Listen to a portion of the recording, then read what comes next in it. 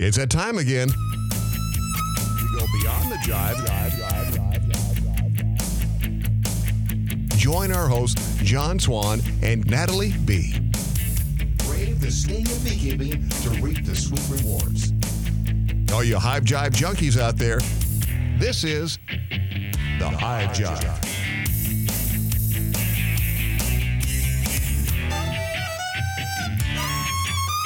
Now that we are actually on here and we're recording, hello, everybody. Hello, everyone. Welcome back to the Hive Jive. Yeah, welcome to another Beekeeper Chat. And we've got a couple of little teasers to bring up. And we've got a discussion today on potential unintended consequences of oxalic acid treatment that we will discuss here in a little bit. But first and foremost, so at the date of this recording, which I have to actually look because I'm not sure what today is, January 24th of 2023. Earlier today, Houston, Texas was hit by a tornado in the metropolitan area. So to any of our listeners and patrons out there who happen to be in the Houston area and Metroplex, we hope you're okay. Your family, your friends, everybody's okay. We hope that your hives are okay. I don't know the extent of any damage. It could have just tore up one building. I'm not really sure. But I did see a little newsflash update pop up across my phone earlier today about that. So that would be that. And while Houston's being hit by those types of storms, I'm being buried in snow. Oh, man, that's no fun then, is it? Yeah. So we are currently experiencing our very first legitimate snowstorm of the year. We've had some little dustings and things, but today, in less than a 12-hour period, we are going to get between 8 to 12 inches of snow. And it is heavy, wet snow that likes to break things like trees and power lines and all that stuff. So it'll be very interesting tomorrow morning. Everything should look like a winter wonderland. Hope everything's all secured. Right. I hope you planned for the snow, basically. We did a little bit. So my biggest concerns at the moment is loss of power. So we were told after we bought the house and moved up here that the neighbors up the hill said that the last time there was a really epic snowstorm and it was like this, where they got like a foot of snow or more all at once, they lost power for like 10 days. Oh my gosh. And I was like, no, that is not cool. So hopefully that doesn't happen, because unlike our house in Texas, which had a freaking fireplace that you never need to use, this house up here in the mountains and the forest has no fireplace. Lots of trees I can burn, but nothing to burn them in. So if we were to lose power, worst case scenario, I do at the moment, I just have a small generator, and that small generator would be dedicated to the aquarium and the incubator that is currently working on hatching its first batch of chicks for the year. That's right. You're at the sensitive time. Yes. So if the power goes off, I am SOL, and I will have to fire up that generator. Now, the bad thing is I will be using every last bit of power to power all of those things, which means the people and the dogs, we don't get any. To death. we get no help. We can go upstairs and we can crank up the oven and turn on the gas stove or something, and that'll heat up the upper area in the living room area. So that's about it. That's all we can hope for. And I can sustain that.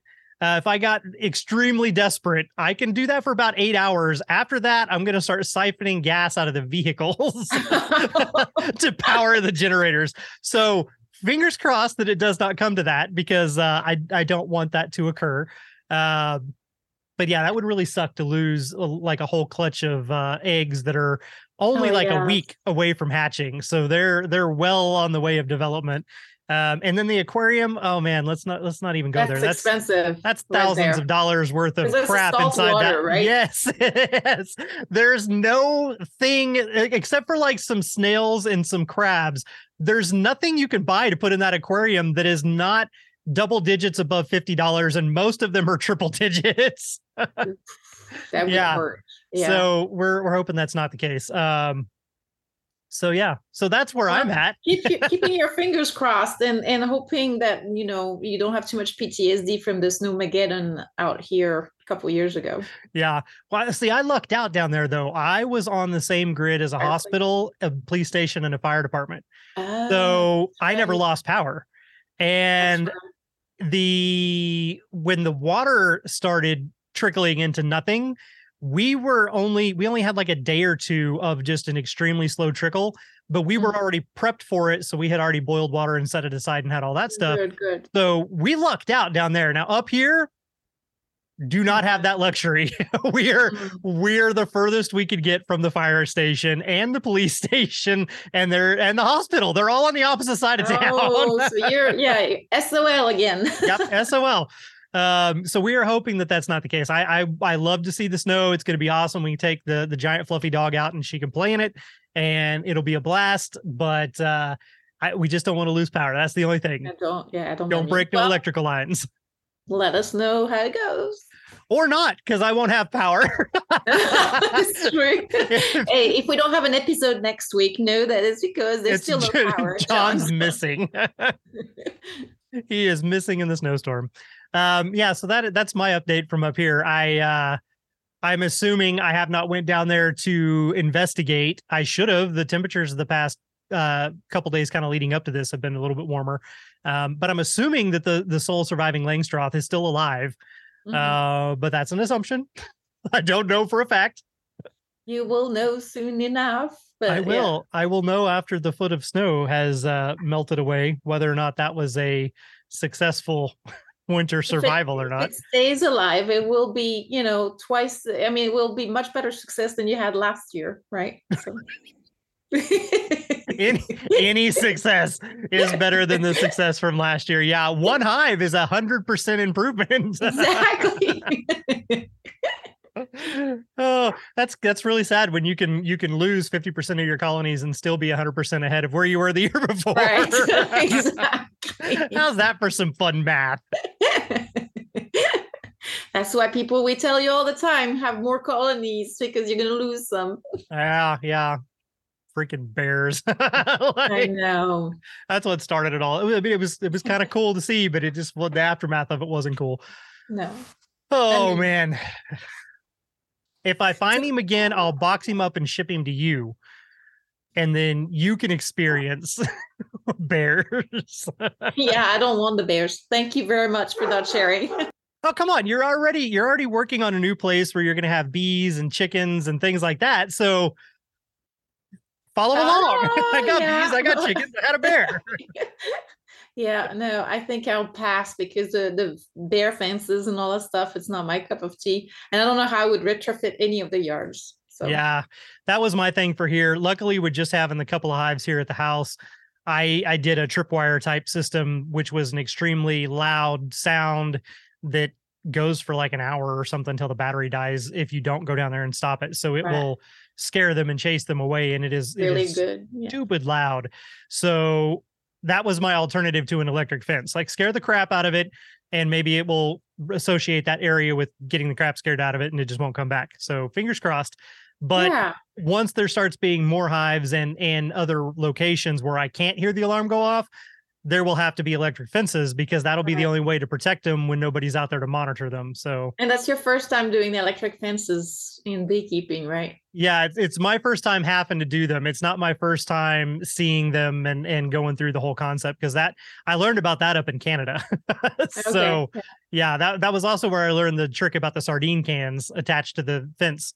It's a story that I told back with Ken, like way back in the first season, I think, of the podcast or second season. But if you open up a sardine can and you leave some of the sardines and the oil and everything in it and you hook it on the electric fence, it actually attracts the bear, and the bear comes up and bites the sardine can, which then shocks the bear directly inside of its mouth, which sounds bad, but it's the same concept that the bees try to do. If you're a massive creature with thick fur and thick skin, your nose, your eyes, your mouth, your ears are the only places that can actually get any type of effect. So when he bites it and it stings him in the mouth or her in the mouth and the tongue, it scares the crap out of them. It hurts and they will leave it alone. And the gentleman up there that taught me that said that after it's happened once or twice, you can take those and you can just hang the empty cans on the fences and it doesn't matter. They see the can moving and shining and they turn and go the other direction. Yeah. It trains them not to even come near the fence. So that's good. I like that trick.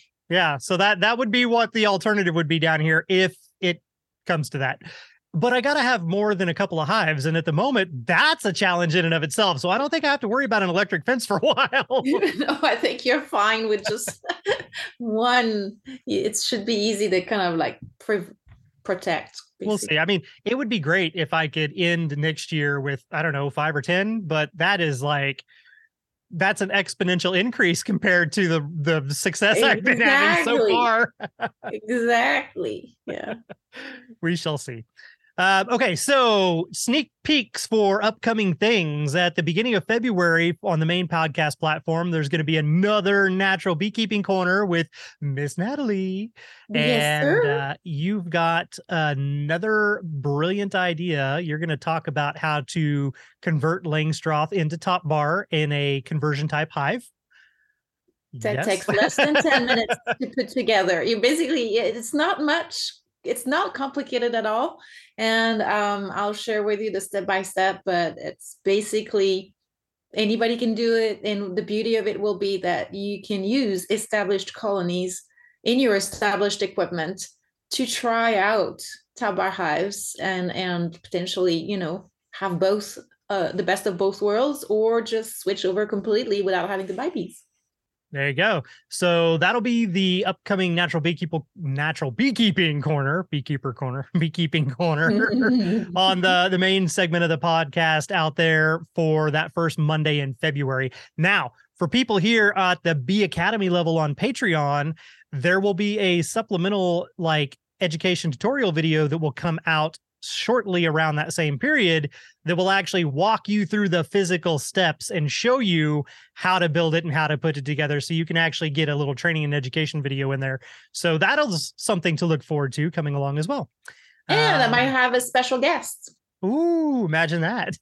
The mystery is special guests, aka also slave labor. No, I'm kidding.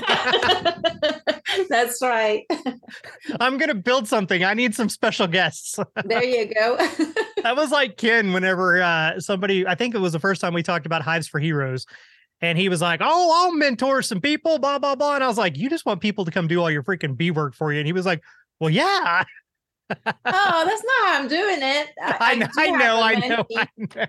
And I'm like, no, I'm actually, she can't come to a regular apprenticeship, which I wanted, to offer that to her. So I'm doing basically private classes for her. And it's kind of nice because it's very intensive and it's great. It's for a good cause. So I really highly recommend anybody try it out. And it's kind of linked to what that thing we're going to do for the Natural Beekeeping Corner is, right? Because in some instances, having limited physical abilities is a hindrance, is an obstacle to keeping bees. And so if you want to help people keep bees that have some physical limitations and cannot lift boxes for any reasons, or don't have the dexterity to lift a frame out of a hive, then that's one way to do it. So, and then that's actually one of the probably best case scenarios for a top bar hive, or you could also say for a horizontal hive, period, not necessarily just a top bar hive, but they can be adjusted to where they're at waist high, regardless if you were standing up or if you were sitting down. If you're in a wheelchair, you can actually have the hive designed to where you can still come right up to it, be able to open it, management, and do all the things inside there and not be hindered by the size, the weight, the shape, things like that. So it's really actually, that's one of the beauties of having those styles of hives. So that's definitely something to look forward to. So watch for that. Listen for that on the main podcast out there at the beginning of February. And then also you Bee Academy members here, you can actually catch that video whenever it comes out here on Patreon. So there's that. Okay. So oxalic acid, on to the main subject for today, because we're just ranting and raving out here. So it's all good. The main subject today is brought to you by Nathalie. Because I sent you the link to the study. So oxalic acid is a form of treatment for anybody out there who may be scratching their head. It is often abbreviated as OA, and it is a vaporization most of the time. It's a vaporization that can go inside and actually kills the mites that are considered phoretic mites, the ones that are on the backs of the bees walking around inside the colony. Now, I want to say that during one of the Beekeeper Chats, you and I have had a conversation before about the overusage of oxalic acid and how even if you treat it every single day, if there's any brood present whatsoever, Right. you're never going to get rid of all the mites because anything underneath the cappings is not going to be affected. And as soon as they come out of that capping, they may get onto a bee, but they may also just go over and go right back down into a cell. So if that's the case, you're never catching those mites. So treating them every single day at the same time, like, it's going to drop any of the mites that are on the bees, but it's not going to do anything to the ones inside the cells. So the study specifically is looking at how does excessive treatment of oxalic acid potentially affect larvae. Right. I can And stop so the other thing I was going to say is that it's what it's not going to do is catch those mites under the cappings, but what it's going to do is stress your colony because it's caustic and it has unintended consequences. Remember that theme that we follow quite a bit of, and we're looking, a lot of people say there's a resistance being developed for, I mean, the bees, the mites, sorry, are developing resistance to some of the more chemical treatments that are basically leaching into the wax. The wax is lipophilic, and it binds with some of those oil-based treatments. The mites have learned to develop resistance, and they got stronger in face of it. And the argument has always been for those organic acids, those acid treatments, that the mites don't develop resistance. Well, it might or might not be true, but it still has some toxic potential against the colony, and not just at the adult bee level. It is very well known that it is detrimental to the adult bees, and it can be very caustic and cause lethal, even potentially lethal effects on them. But so far, there was not much research done on the larval impact of those oxalic acid treatments. And that study is basically an attempt to do that. And it's looking at very low concentrations of oxalic acids in the solution in which the larvae are bathing, basically, and food, potentially feeding from, right? But at the concentration that's probably about, I think, 300 of the regular concentration for oxalic acid treatments, meaning oxalic acid treatments are usually recommended at 3 to 5% concentration levels, and the concentration that the larvae are exposed to is 0.01% all the way to 1%.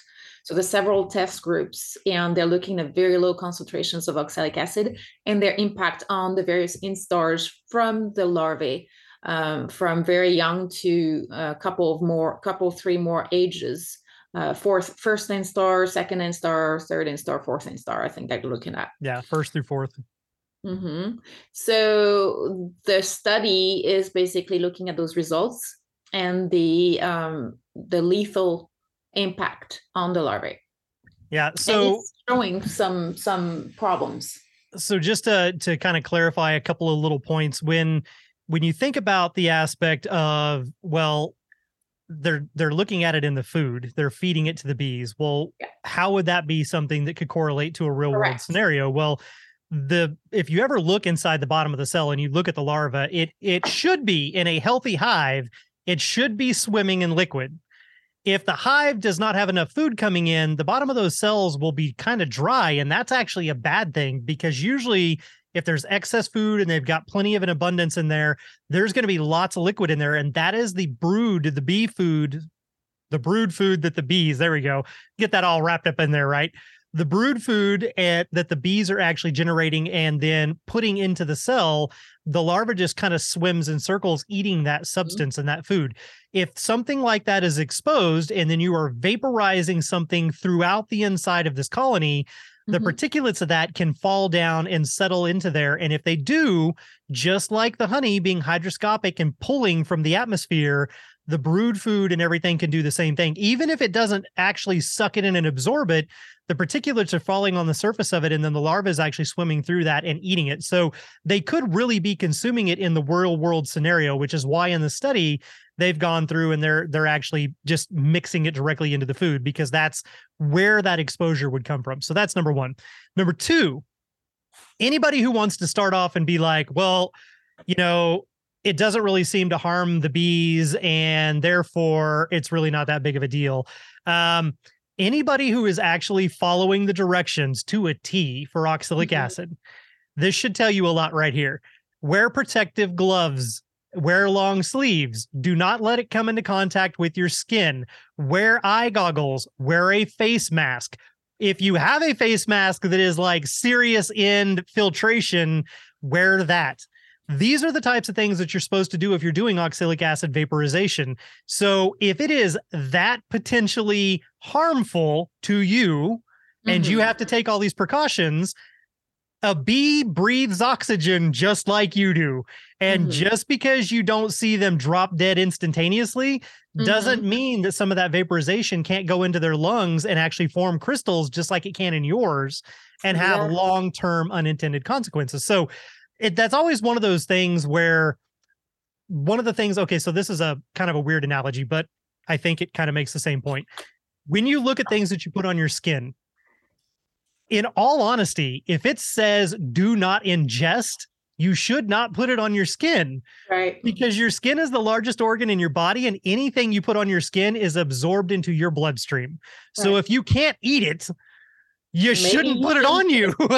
Exactly. So it's the same concept. If you have to get that much protection on you before you use this on your bees, is it really something that you should be doing for your bees? Now, that being said, we can move on with what the study itself actually found. Right. And we can keep talking about some of the other problems with the organic acids and the very word of organic, quote unquote, and what that means. I think we've talked about it a little bit before. Yeah. It just means it comes from nature. It's naturally found and it's not man-made. It does not mean that it cannot harm you, because bleach is organic and bleach dissolves organic material. and it's not just that it's man-made.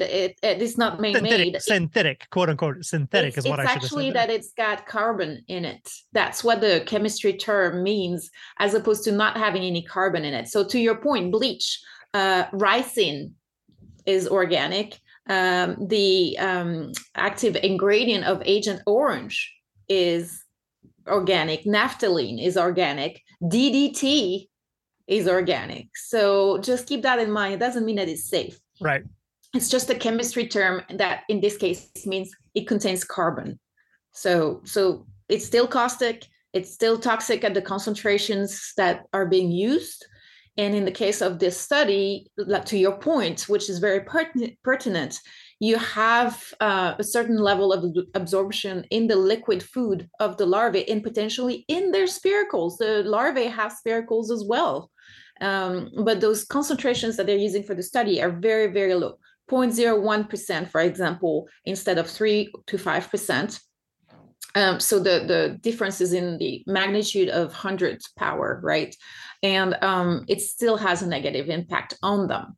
And it's not just that they can be exposed to the vapors, is that the colony matrix, everything that surrounds them, can be basically a vector to tracking that into the food of the bees. So not just from the air exposure, but also from the adult bees walking around and dropping some of those crystals, because that's what it is, onto the cells and to the comb, and potentially all the way into the food when, mechanical exchanges of trophallaxis or dropping off some of that worker jelly into the cells.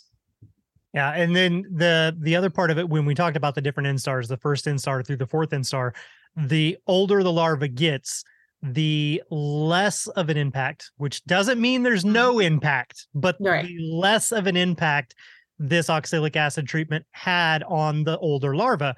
But it had, the younger the larva was, it had a much more detrimental effect on them. And all of it ended up leading to higher mortality rates. So this is just simply looking at, we did this, we fed the bees this, and any bee larva that was within the first instar had this exponential increase in mortality rate. Anybody that was in the second instar, the mortality rate increased still, but less than that first one. It kind of went up a scale like that. But the other thing that it's not necessarily showing you or telling you is, what of those that survive, that go through the metamorphosis and become an adult bee, is there any detrimental effect of that adult bee? Right. Just like how we found some of the other synthetic chemicals can actually impair their ability to be able to navigate and find their way home and things like that. So is there some sort of perhaps long-term respiratory disease or problem that the adult bee has from this type of an effect? So it's really there's you can't win for losing. It's like no good deed goes unpunished. And so to your point, which is excellent, again, what's the trade-off, right? You're trying to knock back the effect of the mites on the bee colony by decreasing the population of mites, which again, you're putting the pressure on them to get stronger somehow. But even not looking at that, you potentially have some long-term consequences into adulthood that might or might not be just as bad or potentially worse from what the mites are doing, especially when we're talking about viruses. If they have a really good immune system, they have a strong vitality and everything else is working fine, that shouldn't become an issue. They shouldn't express themselves as much. They could be there chronically, but not really express themselves acutely. And in the case of oxalic acid, that might be long-term physical disabilities, basically, that you're impacting on your honeybees. So, and the fact that basically there's an accumulation of issues here, and over time, maybe that accumulation will make it even more concentrated than the 0.01%, right? Because that those residual crystals, every time you treat your hives, that might increase in the hive. And that's something that I'd be curious about as well, doing a study on that and what really is the long-term effect. When people do studies and research, they look at usually laboratory conditions and very short periods of times, and they don't look down the road in 2-3 years to see what's happening with your comb, with your colony itself and its vitality. So that's something to keep in mind as well. Well, that's an excellent point. Oh man, I completely just lost that train of thought. Dang it. So the aspect of going through and, you're talking about the levels of the treatment. It came back quickly, thankfully. Good. So, the levels of the treatment and, how it could potentially build up on itself. Well, again, if you're following the directions, you're only supposed to be using this when no brood is present.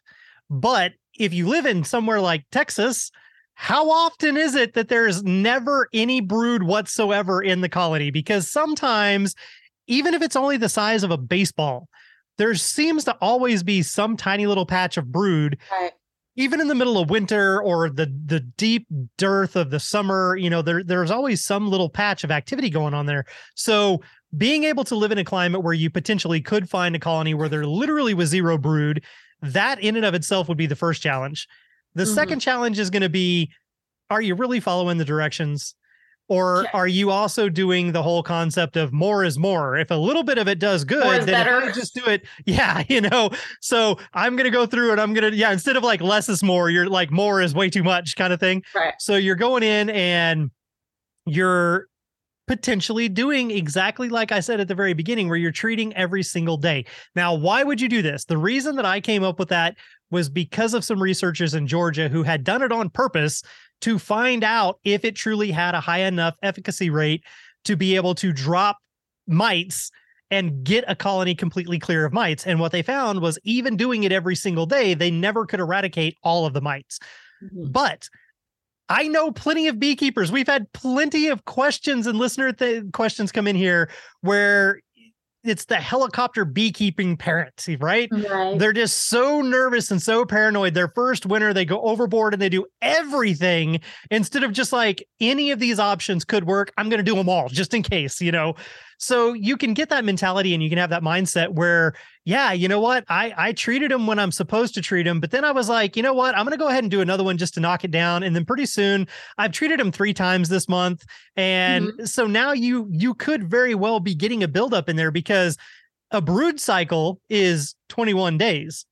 And if you happen to treat them multiple times in a single month, you're hitting that same larva with multiple doses of this treatment. So yes, it very easily could start to build up in there. Now, the other way that it could build up that we didn't necessarily talk about, I mentioned it in a high level passing, was the fact that the honey is hydroscopic.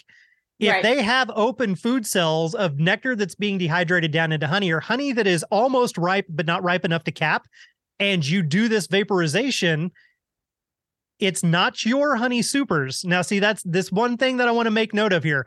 You're never supposed to do this with honey supers on there. Why? Because it's going to get in your honey, and you can't have that in your honey if you're going to extract it and feed it to a human. So therefore, why is it okay for it to get into the honey for the bees, right? And so we think, oh, well, the honey supers are off the colony. It's no big deal. But in reality, they have honey stores down there by the brood to feed the brood. And if it's open, it's getting inside there. And if you do it multiple times, it could build up a concentration of it. And the more dehydrated that honey is, the more hydroscopic it is, the more it pulls fumes and vapors from the air. So now you've got it in the food that the bee then eats, the nurse bee eats it, mixes it with some of those glandular secretions to create the brood food, and then regurgitates it back into the larva cell. Well, now they're being fed something that's already contaminated, and then you come along and you do another treatment, and then they get a fresh contamination. So it is very easy for it to build up, and you just not even think about it because we think about things in the context of what harms the beekeeper. Don't do this for your end product. But at the same time, if it has an effect on you, it's going to have an effect on the bees. Yeah, that's a high likelihood that it's going to increase acidity in the colony, potentially if it accumulates to a level that's non-sustainable. The other aspect of things is people will tell you, well, that's why you rotate treatments. And that's fine, except that all of those treatments have potentially similar issues of accumulation and contamination of various things in the hive. And formic acid, for example, is supposed to work under the capping. What does it mean? Does it mean that it's just kind of is easier to track through and get through pores in the cappings of the larvae, or maybe it sticks more to the wax, or something is allowing it to be more efficient under the cappings? Any of the oil-based chemicals will be, getting into the wax. So even if you rotate, essential oils are very much so a problem for that as well. Oil-based. So Going to be absorbed by the wax. Even if you rotate through all your treatments to avoid the problems with one, you're adding the problems of the other ones. You're just rotating through them. So you're adding more things in smaller quantity, but that can still add up. It compounds, still accumulate over time. So that's something to keep in mind. I like your point about getting into your honey, and that being a food source for the bees can potentially damage their microbiome, their gut microbiome. Acidity changes, for example. The thing that I've heard, though, I don't know if you've heard the same thing, is that the oxalic acid has recently been approved for use with supers. I'm not sure my memory serves me right, but if that's the case, maybe it's because it's been lobbied for. Yeah, I was going to say I haven't heard that, but from my previous knowledge, the formic acid is the only thing that you can use when a honey super is on, because formic acid is naturally occurring in the honey in very small quantities, but it is naturally occurring. So that was the reasoning behind why you could do that. Okay, because I thought oxalic acid, I've heard, I mean, I debate with people a lot about this stuff, and I've been told before that oxalic acid is naturally present in infinitesimal quantities in the honey or in spinach, or I forget, rhubarb and all kind of other things, right? Is that the And oxalic acid or the formic acid? that was, I thought, the oxalic acid. Okay. Oh, well, we will double check on that then. Yeah, check our work. Just let us know if we're completely off base. But that's kind of what I remembered being told. I don't know. The point is, it doesn't exist in the concentrations that we're using for treatments, right? Right. So, right. That's the same concept as hydrogen peroxide is technically an aspect of honey, but not in the quantity that you would find if you go to the store and you buy it and you're going to pour it on a wound or something like that. Right. It does have a peroxide type aspect to it, but it's in a very small amount. It's not, you can't put something on there. It's not going to bubble up and do weird things to you. So, and as a comparison, that's a silly one a little bit, but I would put vinegar on my salad, but I wouldn't take a shower with battery acid. That's true. They're both the same. Right. Well, technically battery acid is basic, but yeah, it's on the base side of the acids, but it'll melt your skin off. Yeah. It's very concentrated. The concentration matters is what I'm saying, right? Yeah. And a lot of these things are also, when you talk about carbon is the basic building block of everything. And so it's going to be there. And then these other things are also a little bit more complex building blocks of different things in life. So yeah, you probably can find that in spinach in microscopic trace amounts. But are you feeding spinach to your bees? No, They don't bring it into the hive, right? Right. They don't do anything from that. And I would also wager to bet that if there is a plant that has it in the leaf structure of the plant, it probably does not present itself in the pollen or in the nectar of the plant. Right. So, there's little things like that too, where you can make those types of analogies. It's the same analogy as, a banana a day is probably good for you, but 1,000 bananas a day will give you cancer and kill you. Right. So it's all quantity. It's all it is. Exactly. But to your point, circling back to your point earlier, you also need to put a whole lot of protective gear.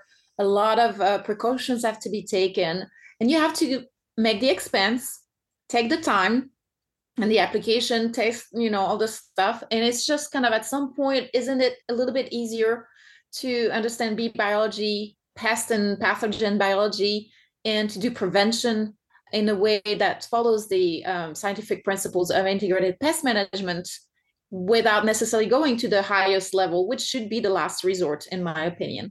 Right. Little side note here on how things can get contaminated, that we completely overlooked the extremely obvious one, but oxalic acid can also be used as a drip, as a liquid drip that is actually dribbled between the frames, between the comb. And let's think, your comb is made like this with holes that are angled upwards, and you're pouring liquid downwards, which is going to hit that hole and run where? Right into the cell. So if everybody shakes a little bit. We're not doctors. We don't have a perfect steady hand. So if you're going through and you're trying to dribble this across there, yeah, it's getting on the backs of the bees, but some of it is also splashing off of their backs or running down, or you accidentally move, you hit the side of the comb, it runs down and it trickles into multiple cells. If those cells have larvae in it, now they've got a massive dose of this stuff. Right, exactly. So yeah, it can get in there from the vaporization because it's going to get everywhere. Okay, well, I'll do the dribble. Well, all right. So it didn't get everywhere, but where it did get probably was exponentially greater of an impact than if you had done the vaporization. So yeah, I don't know why, I completely blipped that one out, but obvious here, it can be a liquid form that can be put in there with a syringe or a dropper. And that's not going to work either. At some point, we don't really know, and I'm glad that studies are being conducted, because we don't really know a lot of the long-term or unintended consequences that come along with some of the practices that we use, especially when we apply foreign substances into the hive, things that the bees would not bring in other ways. Yeah. And in the concentrations that they don't have or don't even exist in nature, or they're just concentrated by us. Well, and there's other aspects of things too, though, that we we still can't even necessarily figure out. So one of the things the Bee Lab in Texas, Texas A&M, led by Juliana Rangel, they were trying to do tests on varroa mites. They could not reproduce varroa mites in the lab. So they have all these hives in there that are basically an internal observation hive setups. And they were actively going out and finding colonies that were infested, bringing in those bees, bringing in those mites, and purposely trying to get an ongoing established population of mites inside these controlled colonies. And they couldn't. They were very unsuccessful at breeding mites in the lab. So then they have to send researchers out to the field to find either managed colonies that are in a normal beekeeping hive setup or feral colonies that they can go through and do samplings and try to collect mites so that they can do this research or bring those mites back. So they, to my knowledge, never found out why.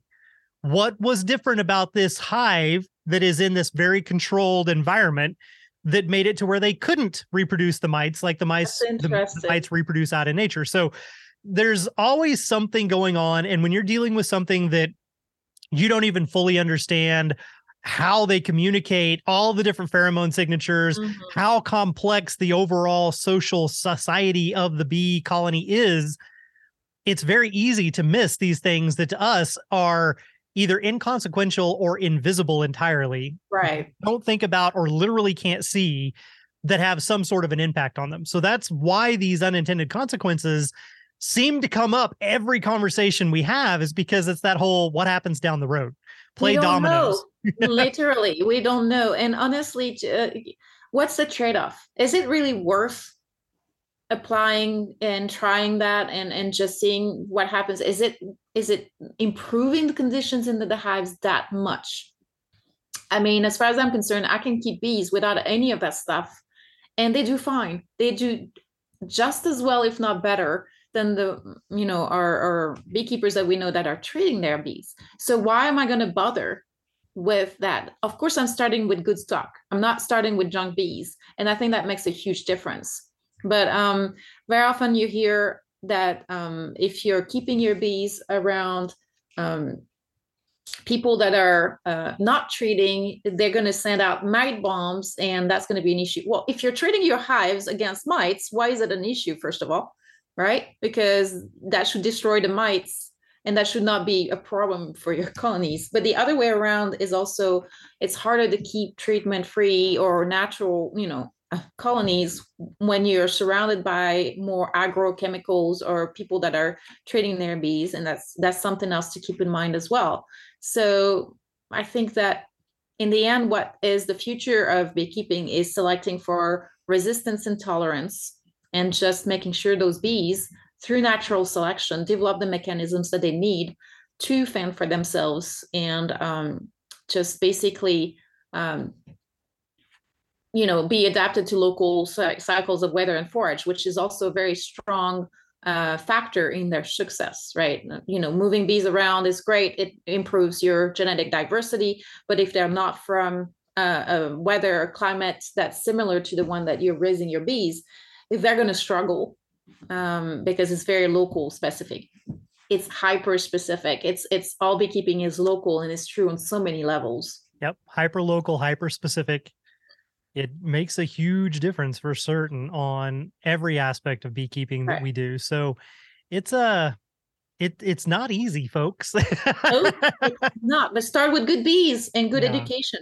And on the other little aspect about the mite bombs, the thing that also kind of cracks me up is a mite bomb can only happen if the colony completely crashes and is being robbed out by other colonies that are then carrying those mites. So number one, if you are being a responsible beekeeper and you are checking your bees as often as you should be, you should know that there's a problem, and you should be taking steps to correct it long before the colony straight up crashes from having an overabundance of mites and then is allowed to spread those mites to other colonies. So it doesn't matter if you are treatment free or if you are treating. If your colony dies because you didn't test for mites or you weren't doing anything, you were going out there once every other month, that has nothing to do with whether or not you ever treated or you don't treat. You still created a mite bomb. That's just poor husbandry beekeeping. Right. And the problem is that now, if those mites have been exposed to treatment, they're stronger. Yes. Right. So yeah, that's keep true. that in mind. I am much more tolerant of mite bombs, quote unquote. I know that's like a scare tactic. That's just but of the ones that come from natural apiaries, then I would be from the ones that come from treated apiaries, because given the choice, I'd rather have the mites that are not selected for strength and resistance to some of those. Yeah, to all the chemicals that they've been using to try to treat them. Super oxalic acid mites. Yeah, exactly. Super mites. Yeah. I prefer super bees myself. Right. We should all strive for the super bee. But there's no magic bees, let it be told. And treatment-free does not equate hands-off beekeeping. There's a lot of misconceptions out there. It's actually the opposite. And there's no magic bees. It's just all about, the quality of your bees and the knowledge of the beekeeper. Yep. I would almost equate it to kind of looking at the aspect of a traditional Langstroth colony versus one of the AZ or Aja type hives. Mm-hmm. Yeah, you don't necessarily have to lift boxes and you don't have to do all this other stuff, and therefore it could be a solution, but you're limited drastically on space, which means there's a ton more physical, mechanical manipulation to be able to keep the bees in there and keep them from swarming and doing everything else. So it's the same kind of concept between treating and treatment free. If you're treating, you've got extra steps in there that you've got to go do that the other beekeeper doesn't. But you know what? That other beekeeper does 4 or 5 other things that you never do. That you never do. And very often, that's the other thing I would say. If you're relying on treatments, I'm not going to judge anybody for doing that, to each their own. But don't think that's the answer to all. And don't use it prophylactically. And don't think that because you've treated, you're out of the woods. Right. And don't make knee-jerk decisions or assumptions. If your colony is having issues, don't assume it's the mites. Do some tests and see, because if you think that your colony might have a mite problem and you go through and you do legitimate alcohol or soap wash and get no mites in that, and you did it correctly and you took it from the right areas of the comb and the brood and everything, and you got no mites, then is it really a mite problem that's actually happening inside that colony? Is there some other potential, disease or bacteria or something that might be causing an issue? Are they not getting enough food? Is there not enough forage? Has it been raining too much? There's so many things that can go into play, but a lot of times we just like to point our finger and say it was this. Because it's easy. It's like, I know everything. Is it the mites? What was your mite count? Now, by the same token, it also depends how much brood you have in your colony and how large your population is. If your population has dwindled down to not much, like when you have some dead outs in the winter, you have just maybe like a grapefruit size cluster and they all died because they couldn't keep warm, but then you end up doing a test. I've seen that going around. Yeah. People are testing their bees and they're like, oh, my mite counts were sky high, that's what killed my bees. No, not necessarily. What happened is that you had no brood left in your colony, and all the mites were phoretic, and the proportion of mites to remaining population was much higher than it is in general times. It doesn't mean that's what killed your colony. It's just a consequence of a problem with the size of your population. It doesn't mean it's not the mites, but it doesn't mean it's the mites either. Right. And every time you're doing your mite counts and during a brood period, your mite counts are going to be lower. If it's a period of dearth and there's no brood, is a brood break, you're going to have higher mite counts. Because there's nowhere for them to hide. That's right. We discussed that a couple of episodes back here on the Beekeeper Chat, where we did go through and talk about the fact that there's a reason that it's a mathematic equation and that you're getting a percentage, and that percentage should be below 1%. It's because it's assuming all the rest of them are under the cappings, and therefore if the phoretic population is above that, you got a problem. But if there's no cappings and no brood and larvae for them to be in there feeding on and hiding under the cappings, then the only place for them to be is on the backs of the bees. So that would also be a scenario, though, where you could flip that around and you could very easily say, Well, they died, and I went through and I did a test, and I didn't find any mites. Well, guess what? Then it wasn't mites. It's Exactly. my favorite thing on that is I lost my colony due to wax moths. Oh, and sorry, I don't mean to laugh at people. No, I was going to say, like, I have started fights in clubs over that before, where I've been up there and somebody has said, well, I lost my colony to wax moths. And I mean, I'm like, no, you didn't. And they're like, excuse me? I mean, yes, I did. And I'm like, no, you didn't. You probably squished your queen, and then you didn't go back for over 30 days, and they failed to raise a queen, or there was no eggs because it was the dearth. And then they went laying worker, and then they started tanking because there's no more females being born to do the work and guard the comb.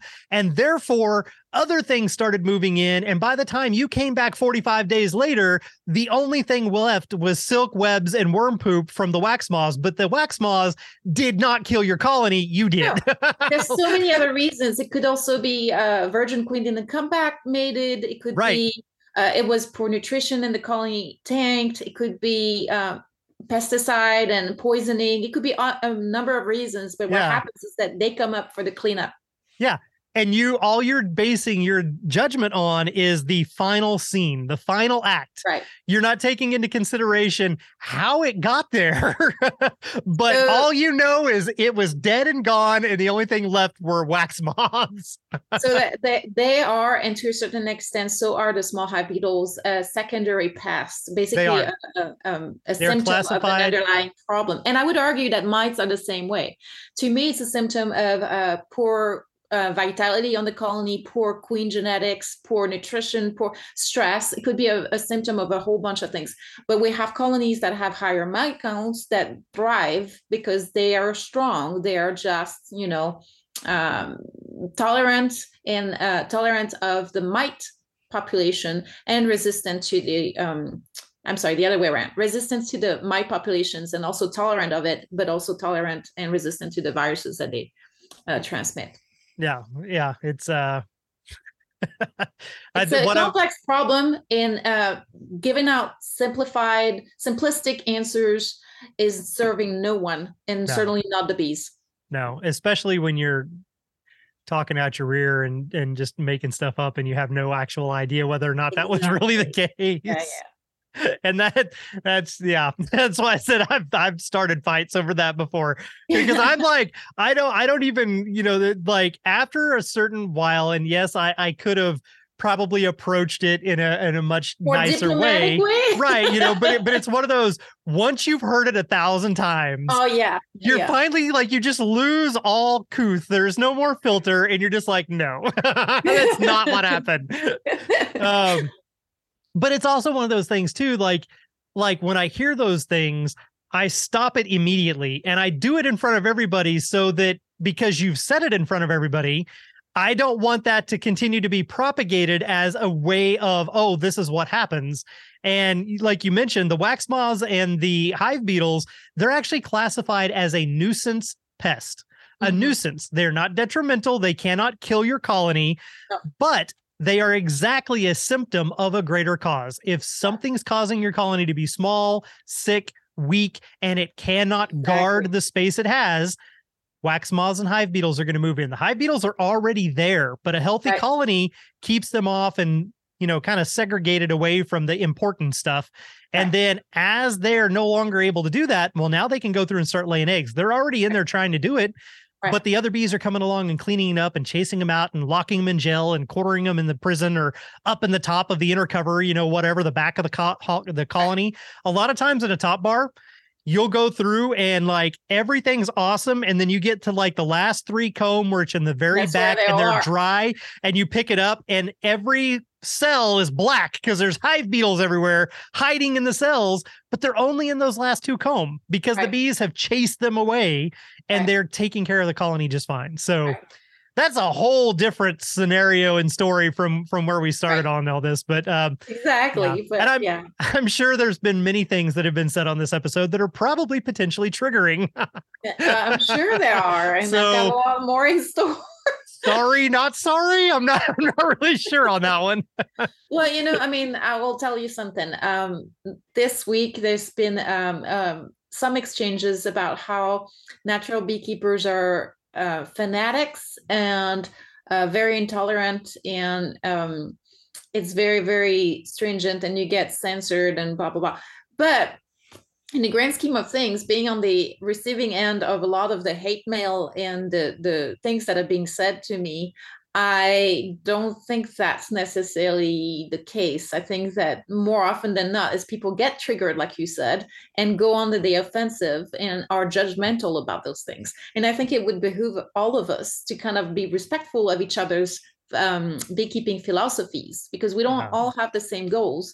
We don't have the same tolerance for stress on the colony, or levels of pests and pathogens, like you said, with the small hive beetles or with the mites.